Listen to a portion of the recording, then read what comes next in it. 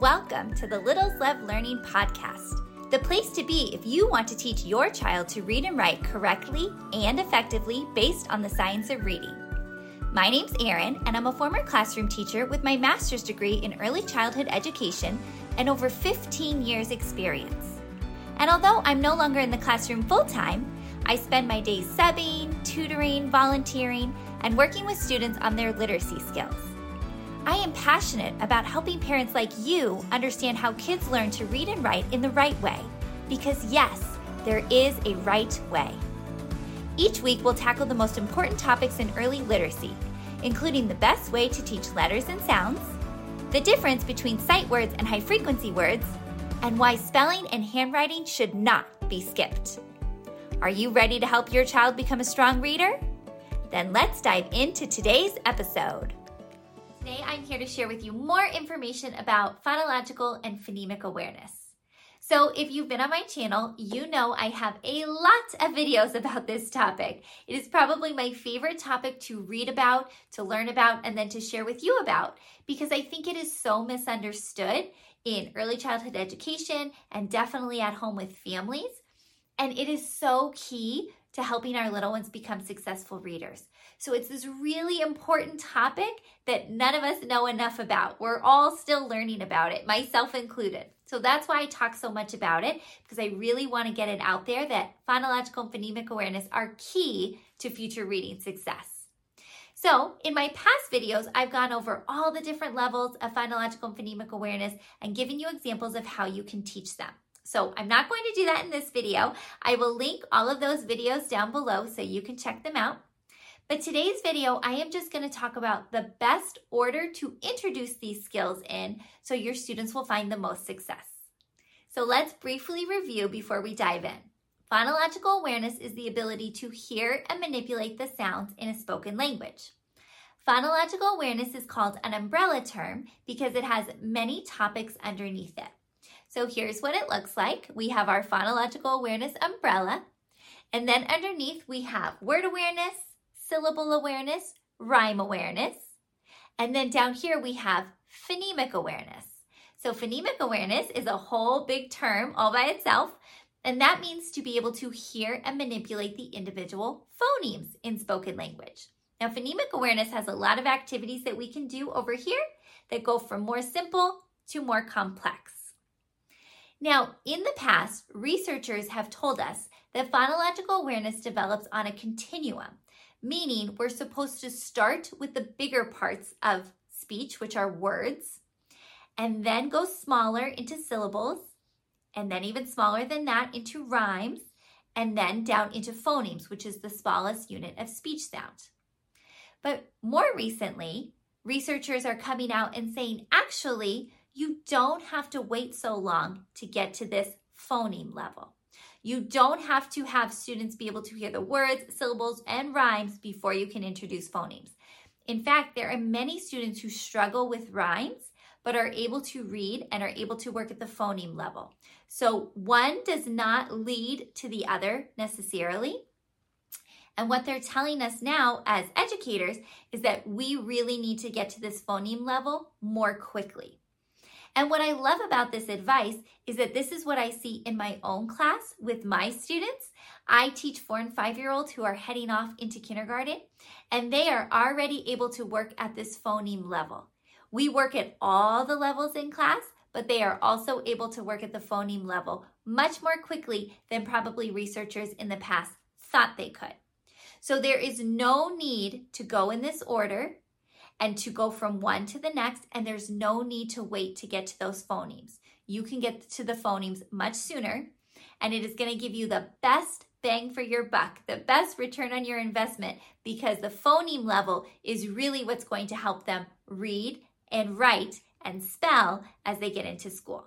So like I mentioned, I teach 4- and 5-year-olds mostly who are heading off into kindergarten soon.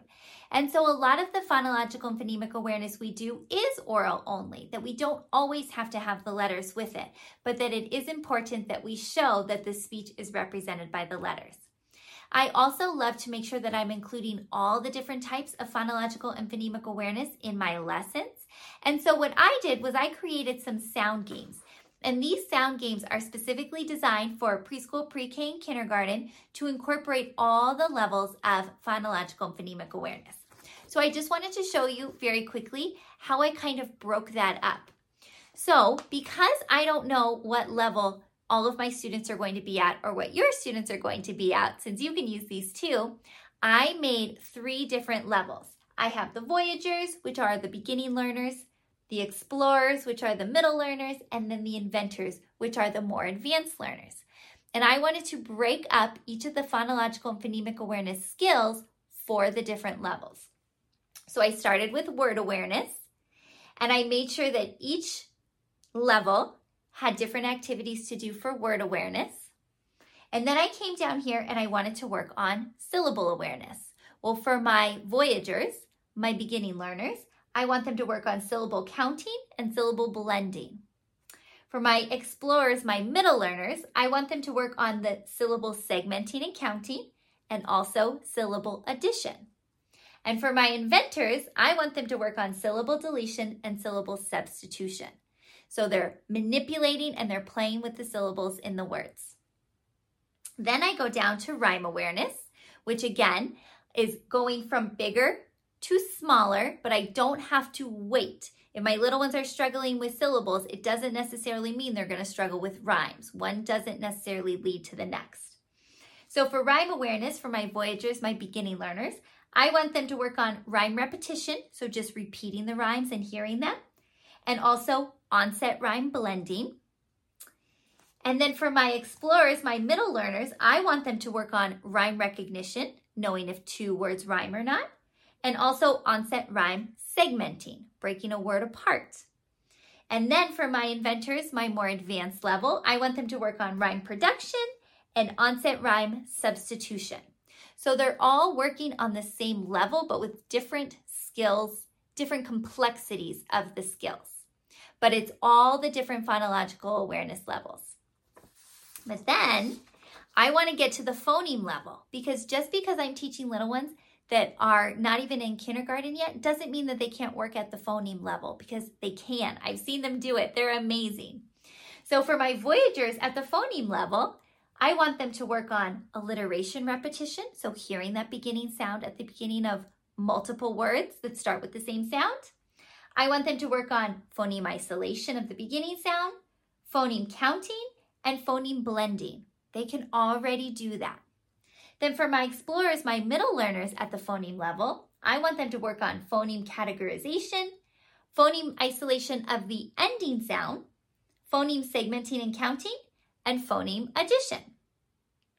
And for my most advanced learners at the phoneme level, they're working on the phoneme location, phoneme isolation of the medial sound, the sound in the middle of the word, phoneme deletion, and phoneme substitution. Now, not all of my students are going to get to the advanced level. In fact, some of our students won't get to that advanced level until 1st or 2nd grade, depending on how much training they've done in phonological and phonemic awareness. But it's on here because I want to see where my students are going, where they're progressing to. So it's not so much that they're going from the word to the syllable to the rhyme to the phoneme. It's not a development like this. They're developing like this across the page, where I'm seeing that when they can work on phoneme isolation of the beginning sound and they master that, then they're going to move on to phoneme isolation of the ending sound and then phoneme isolation of the medial sound, that they're kind of working along this way. And then down here in these sound games, I do include an alphabet knowledge section, because this is important, that part where we're putting the printed letters to the sounds. So like I mentioned before, we want to make that connection. That is called the alphabetic principle, and I will link my video down below about the alphabetic principle, but we're linking the sounds that we're working with to the printed letters so that they're making that connection. So these games have been super helpful, not only for my students in class, but also for my kids at home, to work on and strengthen their phonological and phonemic awareness skills, which leads to being able to read much more easily and much more readily, so that they can access this information from their brains while they're reading and while they're spelling. So if you're interested in learning more about these games, you can head to my website, littlesloveLearning.com/shop. I think these games are perfect not only for your classroom, but also for your kids at home. So you can use them in either setting, and they are going to help set your kids up for success. They're going to help them practice all the different phonological awareness and phonemic awareness skills. They're going to get them through the skills faster so that we're getting to that phoneme level faster and making sure they're working across the page so they're developing more complex skills for each of these areas. The other thing that research is telling us is that phonological and phonemic awareness might not need to be oral only. So in the past, we were told that phonological and phonemic awareness could be done in the dark. We could close our eyes and do it because we don't need any letters. But what research is showing is that when we do introduce letters more quickly, especially when we're working at that phoneme level, that we're helping our little ones understand that alphabetic principle, that letters represent the speech sounds, and that we're helping them anchor that information into their brain so they're more readily and easily able to access that information as they're reading and as they're spelling. So how would this look? For example, if you were talking to your little ones and asking them to isolate the beginning sound of a word, let's say, for example, mom, you would say, what sound do you hear at the beginning of the word mom? You want them to say, not the letter name, but the sound, And then you can say, you're right. Is spelled with the letter M. So that you're introducing that letter, that grapheme that is spelling the sound You're making that connection for them so they understand that these speech sounds are represented by printed letters. So we can do that a lot more quickly, and we can manipulate and isolate the speech sounds, and then we can match those to their letters that spell those speech sounds, because that is going to help our little ones get to reading and spelling much more quickly. So I hope this information has been helpful to you. Like I said, this is newer information that is coming out. If you want to read more about it, you can look up the International Dyslexia Association. They've put out a position paper all about phonological and phonemic awareness that includes this information. You can also do your research by looking up trainings from places like Really Great Reading or anything that's associated with Orton Gillingham, so you can learn more about this topic. I also wanted to mention that if you are a preschool or pre-K teacher and you're feeling a little nervous about working at the phoneme level, I want to give you some encouragement. We, as preschool and pre-K teachers, have been great about working at the word level and the syllable level and the rhyme level because we do that all the time in our classrooms. But maybe we're a little nervous about getting to that phoneme level because it seems a little bit advanced for our kids.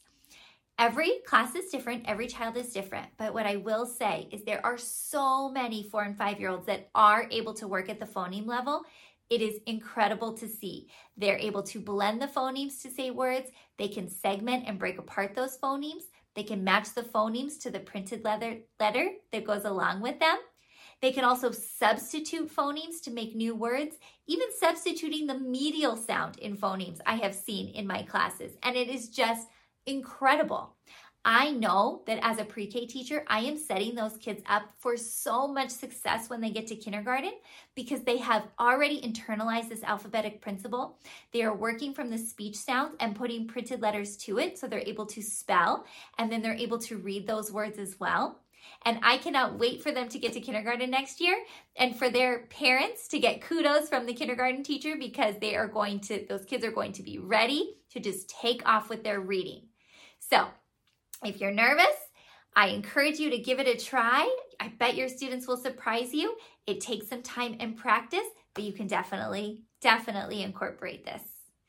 And if you're a parent watching this, these are the important skills that teachers would love for you to work on at home, because when you're working on this at home, it's reinforcing what's being done in the classroom, and it is just helping so much that marriage between home and school so that our little ones can succeed. Thank you so much for joining me in today's episode. For more information on helping your child learn to read, head over to my website, littleslovelearning.com. While you're there, don't forget to join my email list so you stay up to date with all things early literacy. You can also find me over on Instagram at Littles Love Learning Blog. Happy learning!